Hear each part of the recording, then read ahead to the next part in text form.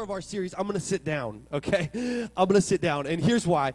Because I can't get through this topic if I am my usual ADD self just jumping on all of these different tangents and running around. I need to focus because I am excited about today's message, and I'm excited about this topic, and I want to dive in. And so if you ever see me sitting down, it's to make sure I get through my notes. That's literally what it is. Like, oh, is he trying to be like artistic or something? Nope, just trying to stay focused here, people, okay? Because I got a lot here, and I'm excited. But before I jump in, this is definitely a message I want to pray over, that God would help to convey his truth through me in this moment to you, that we could walk out different, that we could walk out changed, and we could all learn something today. So whether you're online or you're here in the room, would you pray with me?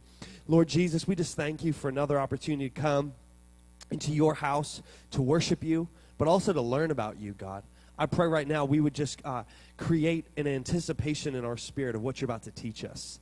Would you help us, Lord, just to create a higher expectation every Sunday of what we could learn, how we could grow. God, you're going to do something right now in the next 35 to 40 minutes. You're going to do it, Lord, and we thank you for it. In Jesus' name we pray, and everybody said, amen. Amen. So we are in week 4. Week 1 was an introduction, and then we talked week 2. We did silence and solitude. Week 3, anybody remember what we did last week? Worship. And both after silence and solitude and worship, we had great midweek courses doing a deeper dive on Wednesday nights at 7 p.m. Again, you can't afford to do life alone. Come this Wednesday night, 7 p.m., and we're going to do a deeper dive on this topic as well. And I'm just going to jump in and let you know what the spiritual discipline is that we're covering today. We are going to talk about the Sabbath. We're going to talk about the Sabbath. And it actually flows really well out of silence, solitude, and worship, because those are obviously pieces that should be incorporated into your Sabbath. But I want to not just preach on the Sabbath. I don't just want to get us hyped up and stoked and excited and all revved up about Sabbath.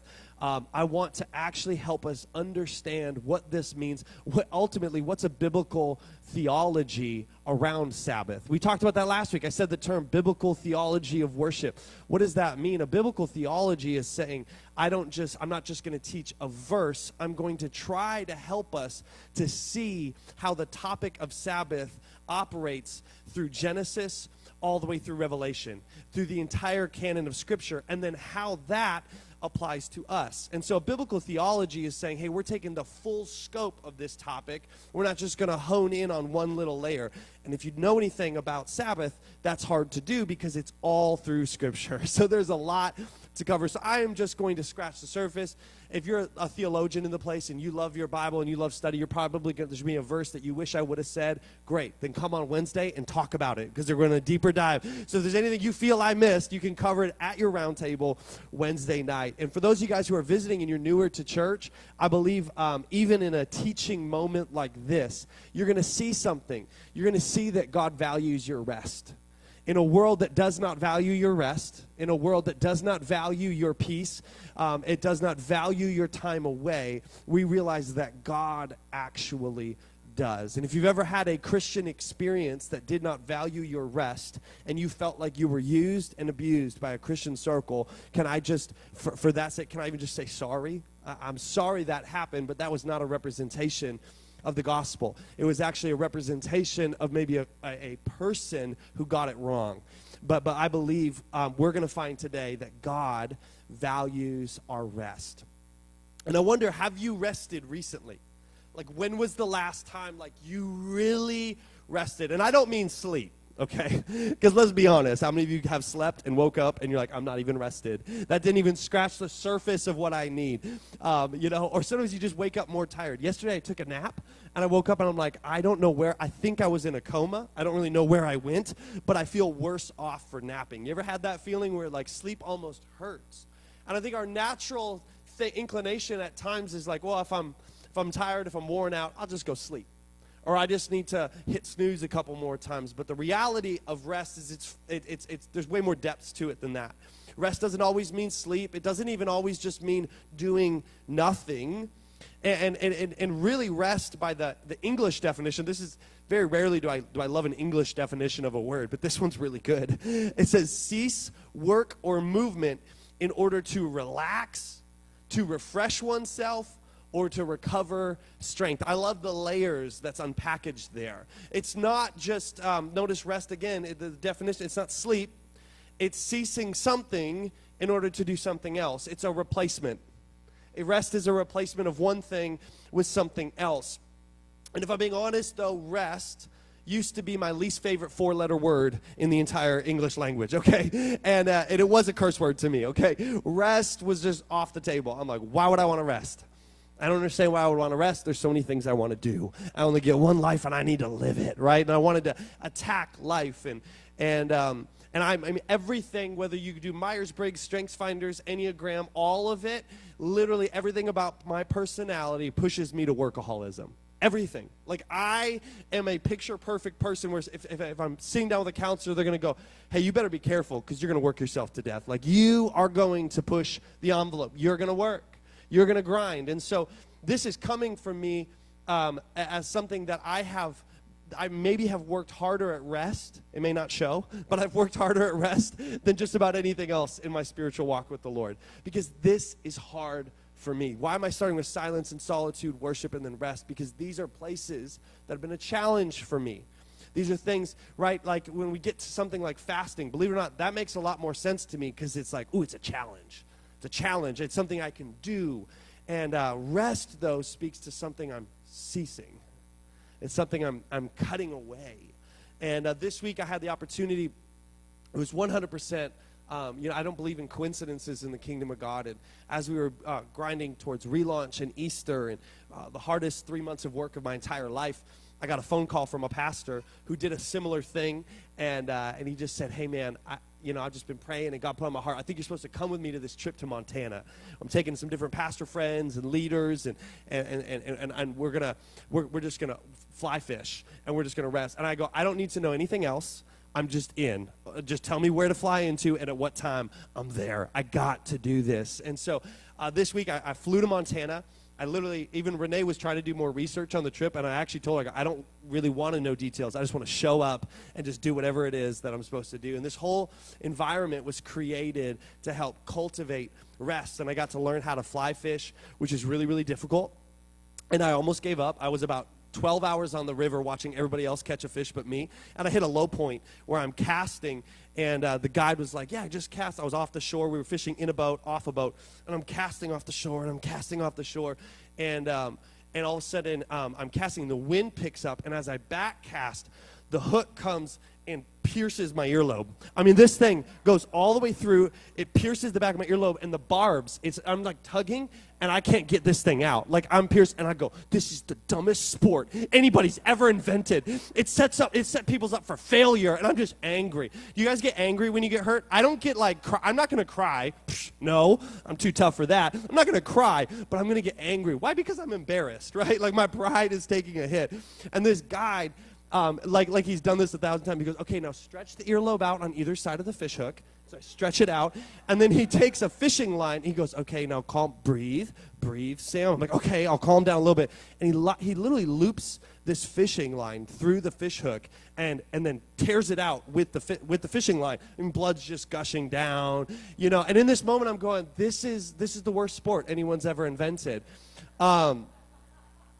But I regained my strength. I calmed down. He's like, hey, maybe we should fish on the other side of the river and where there's less wind. I'm like, that sounds great. Let's go over there. And I fish over there, and I pull in my first fish. Come on, it was like a good 17-inch rainbow trout. And all of a sudden, all the joy came back. And I was like, it's worth it. I'm a success. I got my picture for Instagram. But aside for piercing my ear, it was just this amazing time. And they had this phrase they kept saying, they're like, this is a week where you need to do what you need, not what you want. You need to do what you need, not what you want. And this was interesting because at first I'm like, well, isn't most of my life I feel like I'm doing what I'm supposed to do, not what I want to do. But then I started to really dive into the layers of that. Like for me, for example, who I am, I love a good adventure. I prefer an adventure over a nap, but a lot of times when I get stressed, I don't do anything close to adventuring. But 3 days into this trip, I'm just like, I get the spirit of adventure rise up in me, and I'm like, I need to go explore. Like, I'm going to go on a run. And I got crazy lost, and I think I ended up on the Indian reservation, which is not a good place to be in Montana, and I got completely lost, ended up running a half marathon on accident, but it was exactly what I needed. What I wanted, actually, was a nap, but I all of a sudden got this sense of, like, I don't think I need a nap. I think what I need to do is just go for a run. I think I need some exercise. I need to fill my spirit. And all of a sudden, that run led me to the edge of a river where I sat in God's presence, and He met me there on the edge of that river. And all of a sudden, this phrase started to make sense to me. Do what I need, not just what I want. And it's interesting because when I do what I need, it often becomes what I want. All of a sudden on this run, once I got going, I'm like, this is exactly what I should be doing. When I got off on that adventure by myself and I felt lost, I love feeling lost. I'm like the only person in the world. I'm like, I'm lost. This is an adventure. It's good. And I felt that loss. I'm like, that's what I need. Have you ever felt this too? Maybe you're a gym goer and you don't want to go to the gym in the morning, but then when you show up, you're like, I needed to be at the gym today. And so much of our life, we sort of fall into these wrong cycles where we never quite do what we need. In fact, we don't even create the space to learn what we need. We don't even discover what that is. And here's the reality is that our culture is not celebrating do what you need right now. Our culture is celebrating work harder, work more, create success, create something that can be celebrated. This workaholism, you know, Japan is actually famous for workaholism. And I've read articles for years about how people literally just collapse at their desk and they die. They have a word for it. They've actually created a word for death by overwork, karoshi. They have a term for it. You want to know something interesting, though? That's the label we put on Japan, and yet Americans work 137 more hours per year than the Japanese. That we actually work 260 more hours than the British, and we work 499 more hours than the French. But that's not really a surprise. So it's like, yeah. In America, we work more hours per week than any other country in the world. What are we celebrating? What are we cheering on? And in fact, we've seen a continual rise in suicide rates. In fact, there's a lot of suicides in America that are starting to be traced back to workaholism, stress level. Just so stressed, so worn out, so fatigued, not seeing a way out. You know, there's even been a rise in pastors committing suicide due to an increased amount of stress around their work. 45,000 plus people are committing suicide every single year in America. There is a rise in our stress level. There's a rise in our pace. There's a rise in the speed of everything. It's almost a mark of pride now to not take vacation. You've ever had someone brag on how little vacation they've taken? I hear it all the time. Oh, I didn't even get through 6 days of vacation this year. Like, what are we talking about here? It's a brag. It's a mark of pride to work well beyond. I've bragged about this so much. Like, I worked 70 hours this week. I was only paid for 40. I put in 70. What's up? And it's like this mark of, like, look at how effective I am. Look at how strong I am. Look at how gifted I am. Look at my pace. Look at my speed. Look at what I can accomplish. When was the last time you heard someone truly brag about doing nothing? Brag about resting. Brag about their rhythms. Brag about the healthy pace to their life. No, we want to idolize workaholism. We want to work, and keep moving forward. Some of you guys might be like, well, didn't COVID balance this out? Like, we all slowed down during COVID, right? We all slowed down. Well, have you looked at the stats? Work from home during COVID and those who are still working from home did not lead to less hours of work. In fact, nearly 70% of professionals who transitioned to remote work because of the pandemic say they now work on the weekends. Woo! 70% have now started to log hours on their days off if they work from home. And 45% say they regularly work more hours during the week than they did before. That's according to a survey by Robert Half, a Los Angeles-based staffing firm. We've placed a greater value on being busy than resting. We celebrate busyness. We celebrate speed. We celebrate all of these things. And this is against the very nature of how God actually created not just Christianity, but the universe. Did you actually know that the whole world, regardless of religion, operates in a 7-day span of time? We all operate on that same calendar. There's been many tests and things where people have tried to move to 10-day weeks and all this stuff, and it's always led to chaos because the universe itself has been set in motion on a 7-day period. We see this right in the creation narrative. Let's open our Bibles to Genesis chapter 2, verses 1 through 3. So God just did this amazing work. He created the world. And it said that on the 7th day, God rests. That's the section title here. In verse 1, it says, "Thus the heavens and the earth were finished in all the host of them. And on the 7th day, God finished his work that he had done, and he rested on the 7th day from all his work that he had done. So God blessed the 7th day and made it holy, because on it God rested from all his work." Don't you love how many times it says rested there? And that rested there in the Hebrew, the original Hebrew, would have been Shabbat. It was a ceasing of his work. It was a Sabbath. He's taking a Sabbath. He rested from all his work that he had done in creation. You see, when you, I love this quote by H.H. Farmer, when you go against the grain of the universe, you get splinters. The grain of the universe operates within 7 days. There is 7 days, 6 days of work, a day of rest. There is this need for a Sabbath. And so God established, again, Shabbat, a Sabbath. It means to stop. It means to stop. And many scholars actually believe that the verbiage, though, of Genesis 2, 1 through 3, and I studied this extensively, and I found this to be so interesting. Notice this, there's other versions that don't quite... that would maybe stray away from this verbiage because it sounds confusing in the English language. But actually the ESV, what I just read out of, is actually very close to what the Hebrew would have meant. And it says, "And on the 7th day, God finished his work that he had done." Did you notice this? And on the 7th day, God finished his work that he had done. Essentially saying that God was still establishing even on the Sabbath. So the question has been, what was he establishing?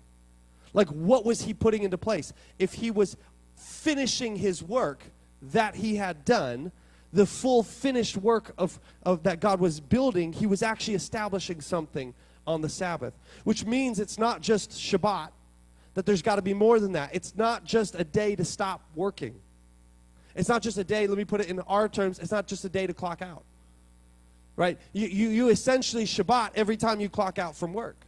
But there's more to what God was establishing within the rhythms of universe. And there's actually another word, Hebrew word, that is shared for the first time in Genesis chapter 2 as well, but in verse 15.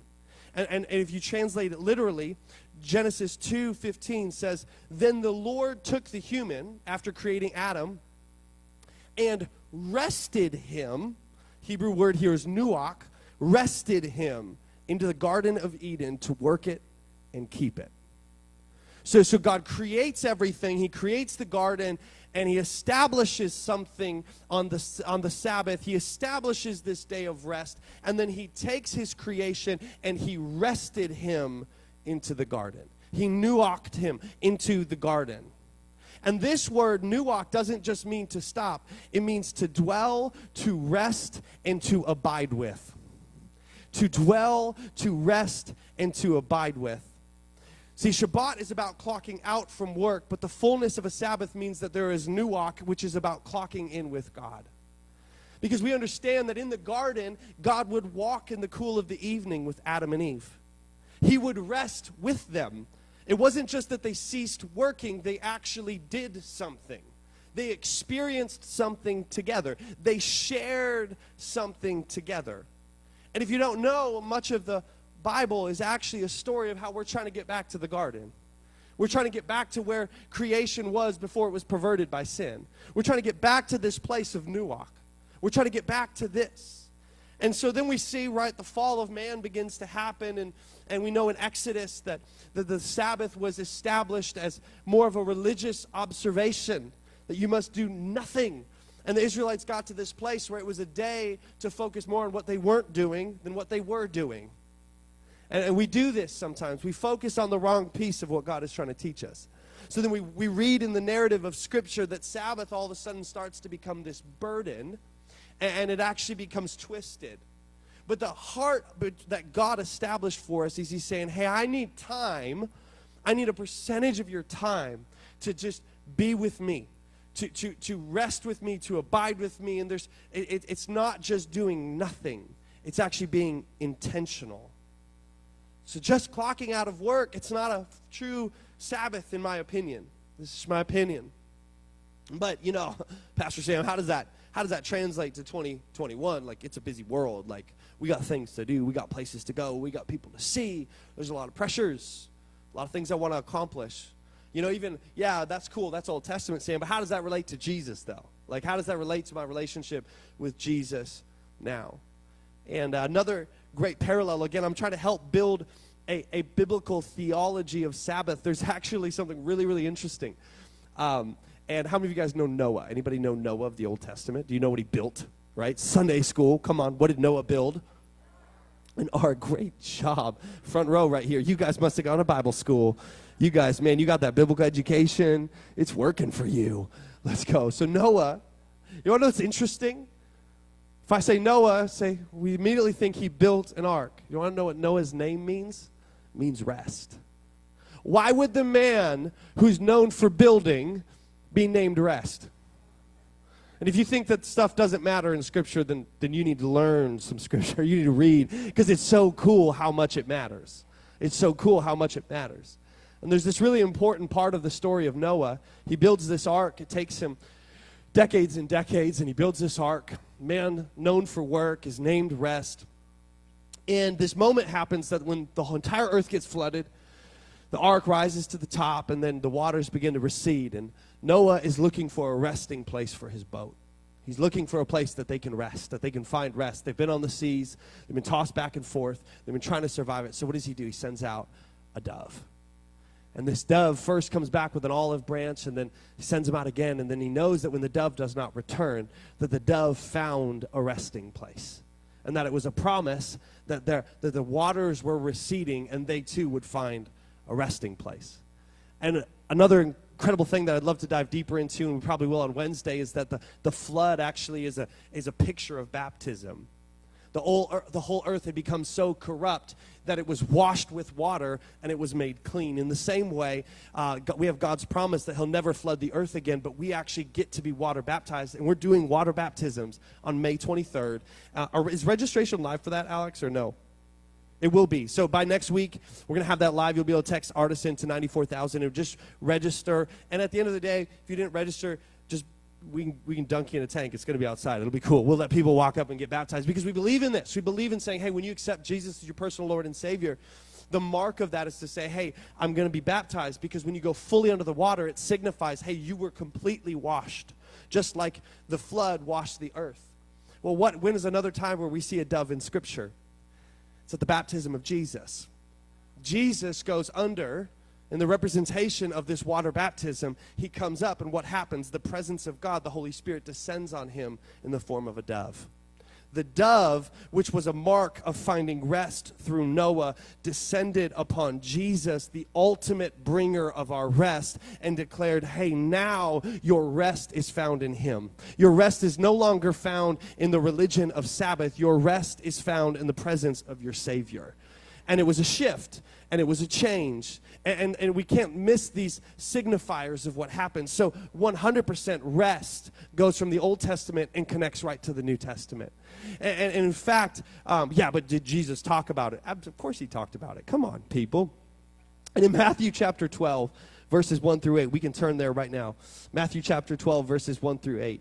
Says this: at that time Jesus went through the grain fields on the Sabbath. So Jesus is ministering. He's got his team. He's going around. He's preaching. He went through the grain fields on the Sabbath.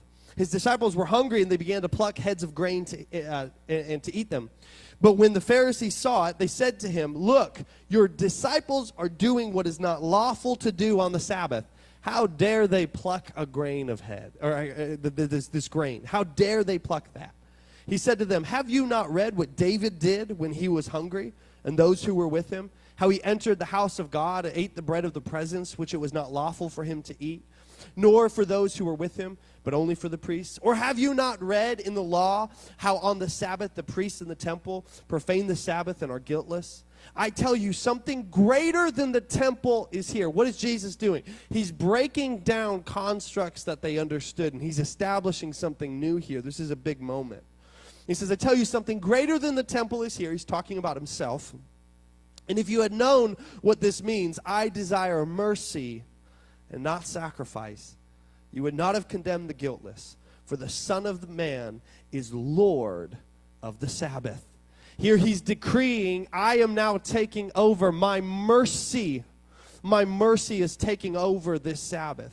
My grace will be sufficient for you. It'll bring rest to your soul, and I value rest in your life. He's Lord of the Sabbath, so does that mean we don't need it? Do we just throw it out? See, and this is the tension that a lot of people face. I'm just being honest with you, between Old Testament things and New Testament things. But one thing we see consistently is that Jesus takes Old Testament principles and he just ups the ante, right? Old Testament says, do not commit adultery. And Jesus says, don't even look lustfully at a woman, right? He ups the ante. He begins to reestablish a healthier way. And he does this with rest because just earlier on, the author of Matthew here in chapter 11, the chapter before, verse 28 through 30, and I've read this passage before and I've shared from it because it's really, really powerful. And this is one of the few times I just think the Message paraphrase got this right when it connects to the Sabbath. I want to read this. He said this just before he talks about Jesus teaching on the Sabbath, which again, not a coincidence. He says, are you tired, worn out, burned out on religion? Come to me.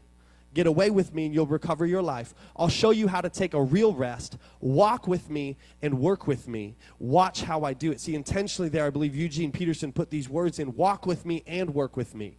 There is a connection. It is not just a stopping.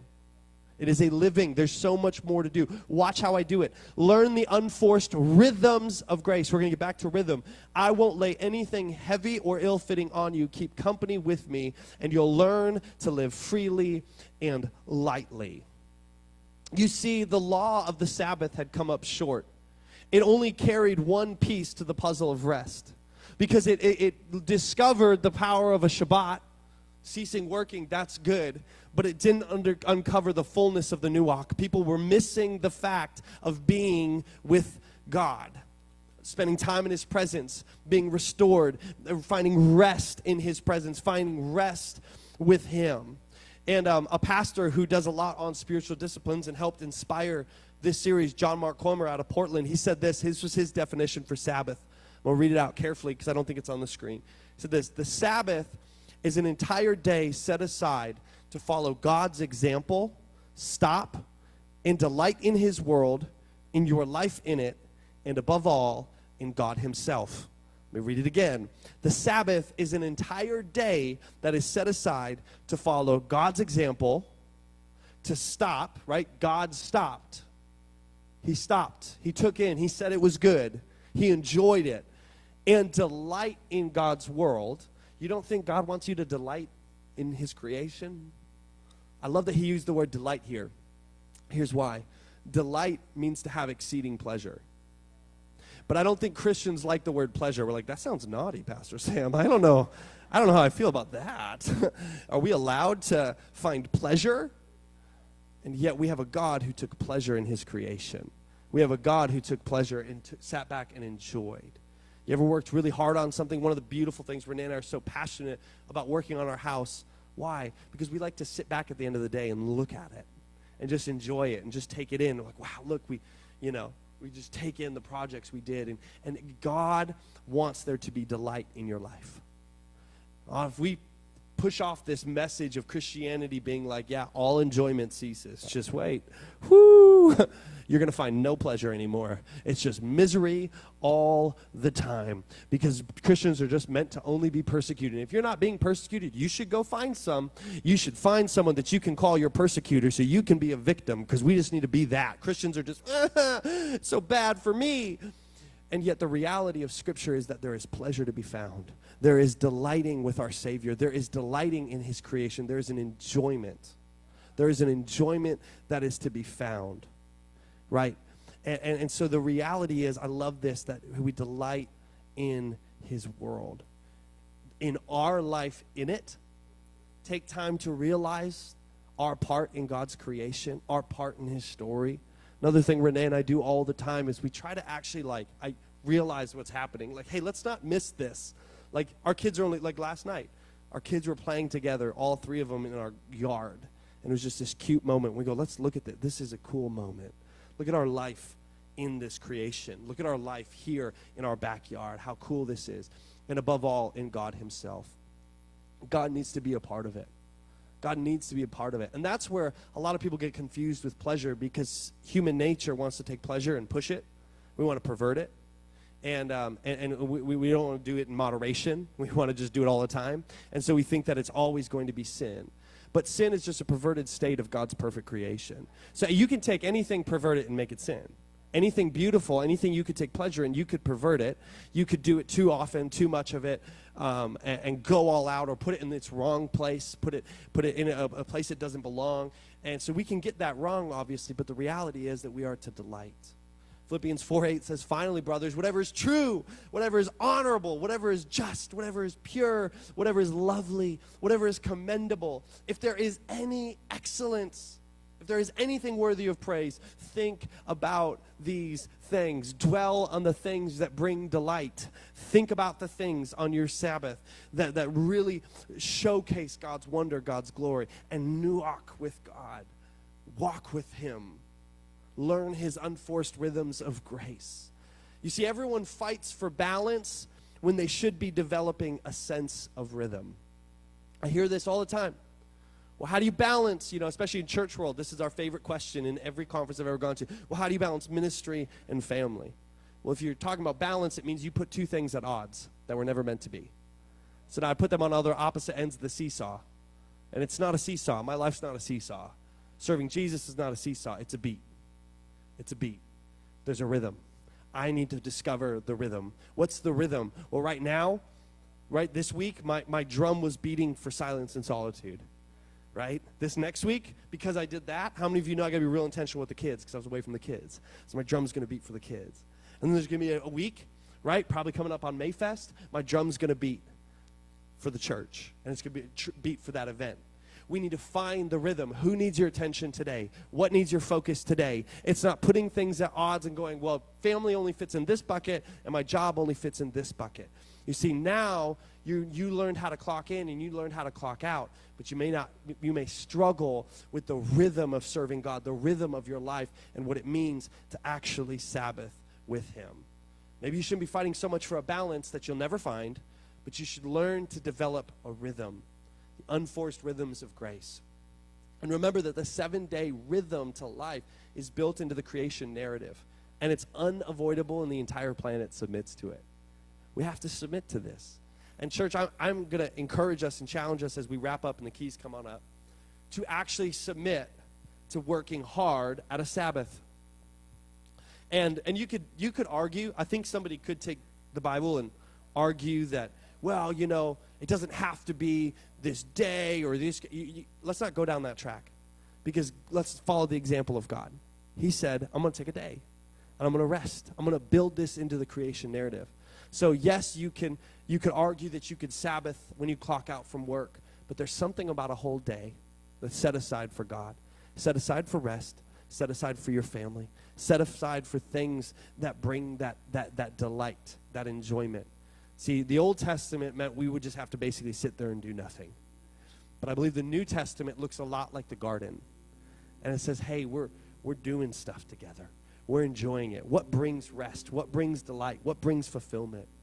What are things that you can do with your family, with yourself that God's a part of, where you just discover him in that? Enjoy some really good food on your Sabbath day. Don't fast on your Sabbath day. I'm serious. I don't think you should fast on your Sabbath day. That's a day to enjoy. You could argue with me if you want to. Enjoy some things. Enjoy some things. Discover things. Try things. Create space to actually learn what you need. Learn what you need. Learn the rhythms that you need in your life. Some of the dysfunction that we find is because we just don't stop. Well, Pastor Sam, I've got tiny kids. We do too. We do too. But we found that when we create enough space where we're not so rushed with them, we learn to enjoy them more. And all of a sudden, they're not such a drain on us, energy sapping, but we're having a blast, and we're laughing, and we're giggling, and we're having a great time. And typically on our Sabbath day, the kids go to bed a little earlier. Just being honest. We get our time, right? create space. You know, and I find that when we can discover these things, and this is coming from a place of we are growing in this. Just the last Friday, we've both had so many times where we're like, you're working, stop texting them, stop talking. No, this is Sabbath. That's going to bring you to a mental place you're not going to get out of. It's fragile. Sabbaths are fragile, and now we have so many ways that people can access us. You got to work hard on this. I'm just going to give you 3 thoughts here. And again, these are the 3 thoughts that we're really going to dig into on Wednesday. So I'm going to rush through them, but we're going to deep dive onto them. I really think that Sabbath is going to be found through consistent rhythms, not extreme reactions. One of the pastors on the trip said this. I would say he was the healthiest person on that trip, if I'm just being honest. So it was like all around, you just like, wow, why are you so healthy? And he said this. He goes, for a lot of you guys, you kept saying, we do table talks at the end of the night with all these senior pastors. He said, a lot of you guys are saying how desperately you needed this. He goes, can I challenge you that might be a problem? That if you got to a place of needing this so badly, that the issue isn't that you needed to come here, it's that you were doing something wrong before you got here. He goes, I came full, so I'm having more fun than you. He's like, I'm just having more fun. He's the oldest guy there. He was the first on the river, the last one off. He's up late, up early, had all the energy in the world. Why? Because he learned the rhythms to rest. And I was like, man, that's the kind of pastor I want to be. Because you're 55 and you're still vibrant and energy. And it's like, wow, I want to be like that. Consistent rhythms, not these extreme reactions to mismanaging your life. If you're constantly feeling desperate for rest, your rhythm's off. That's a good tell. I'm always tired. Your rhythm might be off. God's not only found in monumental days, but he's also found in ordinary moments. Create space in the ordinary moments. Allow him in. Let him delight in his creation with you. Let him delight in your kids with you. Let him delight in your house with you. Let him delight in your yard being the best yard in the neighborhood with you. Like whatever your thing is, let him delight in that with you. Include God in your favorite things because he made it for you. He made it for you. Second thing I want you to think about this week is Sabbath isn't just stopping your work, it's actually starting something with God. Again, Nuach helped guide Adam and Eve on the work that they were called to, but it also had boundaries, right? The garden had boundaries. Hey, don't eat that, but do this. There was do's and don'ts. I just believe in relationship. I talked about this the first day. I just believe in relationship. We don't believe in religion. We don't believe in do's and don'ts. That's the message I keep hearing. There was do's and don'ts in the garden when everything was perfect, okay? There's going to be do's and don'ts. Like, get over it. There's things you should do, and there are things you shouldn't do. Trust it. Trust it not because God's legalistic. It's because he loves you. There's things. But I actually think that Nuach helped guide them to what they were called to and what they were supposed to stay away from. It created those healthy boundaries. I think part of you guys, so many times, the number one conversation as a pastor is, Pastor, what am I supposed to do with my life? Constantly. And it's not an age thing. Oh, you're talking about college kids. No. The amount of 30, 40, and 50-year-olds, 60-year-olds, they're still trying to figure out, what am I purpose to do? What am I supposed to be doing right now? That is a common conversation. I would argue that maybe you might discover some of those things through a good Sabbath, through actually learning to live freely and lightly. Freely and lightly. Third thing I want you to remember, Sabbath is a day set aside to delight. And I talked about delight for a while. This is not a day to, no. Find ways to delight in your everyday life. Find ways to create space in this day. When you realize that God created all that is good and that he delights in it, you realize that pleasure is okay. Maintaining the discipline of Sabbath reminds us that we are not slaves, we are sons and we are daughters. I am not a slave to God. I was a slave to sin and he set me free and made me a son. And so a son, I want to create moments for my son and my daughter to enjoy. And I love watching them delight. Right now we're saving up some money so we can buy them a trampoline. When I set up that trampoline, I'm going to delight in their enjoyment of it. I'm going to watch them enjoy that trampoline, right? I want to do that for them in the same way God wants to be a part of those things. So stop only seeing God in the moments where it's just silent solitude, just worship. No, he wants to enjoy some things with you. He wants to nuach with you. He wants you to abide with him. Amen, church? Amen. Well, let me pray, and before I do, prayer teams, why don't you guys come on down? And I actually feel this strongly, I think, right now as we close, that some of you guys, this is a convicting and challenging message. Your pace is off. Your rhythm is way off. I would say this, come and get some prayer. Actually include the Holy Spirit in that. And the discipline of creating a day that you would call Sabbath. If you're married, you can't do this. Only one of you can't be on board. Both of you has to be on board. Hey, what day is it? Is it Saturday? Cool, our Saturday. Honestly, I think in American culture, Saturday is a great day for Sabbath. It's a great day. It's a great day. A lot of you guys serve the church on Sunday. You're coming and do that. Saturday is a great day for Sabbath. For Renee and I, our schedule, because I work the weekends, Friday's our Sabbath. If you ever text me on a Friday, you will not hear back. It's not going to happen. It's not going to happen. That's my Sabbath. I turn my phone off. I shut things down. We disconnect from certain things, and we engage in other ones to try to get healthy. And if I'm being honest, we are still a work in progress at this because it's hard. It's not easy, but the reward is worth it, church. So I'm going to pray for you. Won't you stand up as I pray? Lord Jesus, thank you so much for our church. Thank you for this moment to discover, Jesus, your heart for rest, how you became the embodiment of rest that we see in the canon of Scripture, that you, Jesus, created space that we can abide with God again. We can walk in the cool of the evening with God again. We can have a Sabbath. We can set aside a day and we can make it holy, Jesus. So, Lord, help us to have that discipline. Help us to work hard at that rest. God, for the married couples in here, God, I pray that you would help them to keep each other accountable, to set aside that time, to delight in each other, to delight in their children, to delight in their hobbies and the things that they would do. God, I feel actually led right now by your Holy Spirit. I pray for couples here to find shared interests on their Sabbath day, that maybe they're the couples that they think that all of their hobbies and interests are different. God, would you show them a new adventure, just a new awesome thing that they could do together and enjoy, and that their Sabbath would be a blessing to their marriage, Lord Jesus. I pray for some fun this week on everyone's Sabbath as we do this, God, as we delight and enjoy your creation and our part in it. We love you, Jesus. We love you, Heavenly Father, and it's to you we pray. And everybody said, amen, amen. Hey,